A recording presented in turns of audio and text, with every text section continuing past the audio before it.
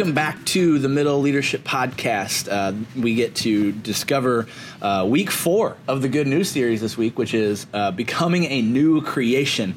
But before we dive into that, let's look back at where we've been. Week 1 was you are created and loved by God, or created uniquely creative. Week 2 is the sin problem. And, we get to look at how deep and dirty sin is in us and around us. And then week 3, redemption. We talked about last week and how redemption is to fix at a cost, and how it demands a response from us. Then this week is new creation. We'll dive into that in a moment. And then week 5, next week, we get to talk about sharing that faith. Yeah. So as we told the redemption story, that redemption was to fix the sin problem at a cost, we closed with the redemption story requires a response for you and I. And whenever we respond with belief that Christ left the side of God in eternity to become human, to come to the cross for death, to fix the sin problem. If we are in belief of that, that's a profession of faith. That's saved. That's salvation. Yeah. And that is the hope walking forward. And so the connection point is 2 Corinthians 5:17, because now we want to say, therefore, that whole storyline, if you are in Christ, that means you've walked that path and made that profession of faith, then the old is gone and the new has come. And so this is an internal reality that a lot of people have gotten to. And what we mean by internal is it's something that inside yourself you've acknowledged and understood and moved forward with.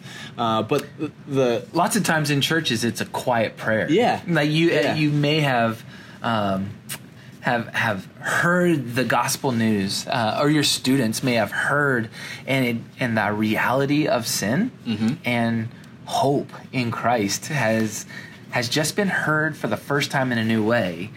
Honestly, there's typically an internal response for that. But historically, there is the external response. And in the church, that external response is baptism.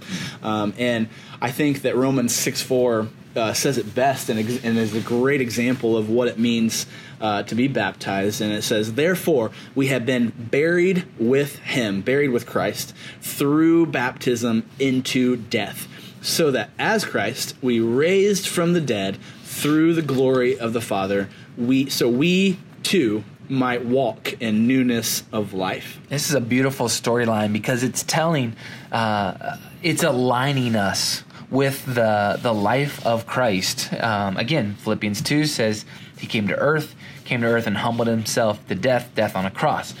We know that pathway, but what baptism says is I am aligning. When I enter the water of a baptismal, I am aligning my life and putting to death the brokenness of sin and the penalty which Christ has already answered for me in the cross. And so the cool story that we're aligning ourselves to is Jesus' death and then burial in the tomb is us going under the water. But we don't hold under for 3 days. Unless you're amphibious, which is amazing. But and then raising up is the newness of life, represents the newness of life, that you have died to self and are living in Christ. It's resurrection power. It's the most exciting story that Scripture has, because it's an invitation to now walk in a new way. You are a new creation. I love it. I love it too. And so this week we are asking students, if you have been baptized, please share that story. And so I want to ask you the same thing. If you have been baptized, share that story with your student. Then, if you have not been baptized, and if they have not been baptized, we're asking them, what is the hang-up? What is the barrier between you and this decision? And we have some options. As we process this, we kind of came to 3.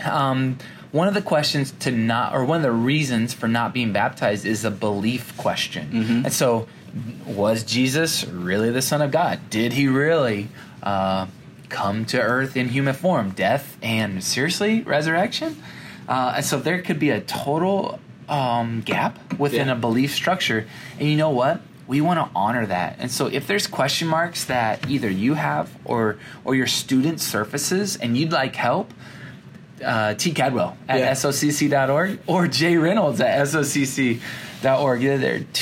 We would love to move through some of the theology belief gaps that we can find. However, there are some things that are not so hard as belief issues. Maybe there's already the belief there, but you really just need something simple. Yeah, maybe there's a missing piece or something you just don't understand, just don't quite understand. You don't quite get it.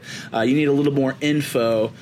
Or maybe it's just a conversation that you need to have. I guess we would buy you coffee if that's what you wanted to do. Yeah, we would love to have coffee with you and just talk about Jesus. This is something that our church celebrates, and this is something that the global church celebrates. And you hear it again and again, a story told in Scripture that we are to go throughout the world teaching, and that's a part of this podcast, but then also baptizing. And so this is the process of aligning ourselves to the story that is told in the gospel, that Christ came for the brokenness of the world, the penalty of sin, and in death and resurrection. That is what baptism represents, our alignment to that story. And when that's our story, we are a new creation. It's beautiful. Again, thank you so much for listening. If this has been helpful for you in conversations with your student or just personally, please share this with other 6th through 8th grade parents. Again, we have camp coming up July 30th through August 2nd. It is going to be a blast, and I don't want your student to miss it, and honestly, you shouldn't either. So sign them up. Our link is in our profile on Instagram, on Facebook, it's there, and then it's just SOCC / the middle if you find it there. Sign up. Again, it's $275. I know that's a lot with a lot of kids, so email me. We'll make it work. We will get them there. So we hope to see them there. And so, again, thank you so much for listening. Catch you guys next time.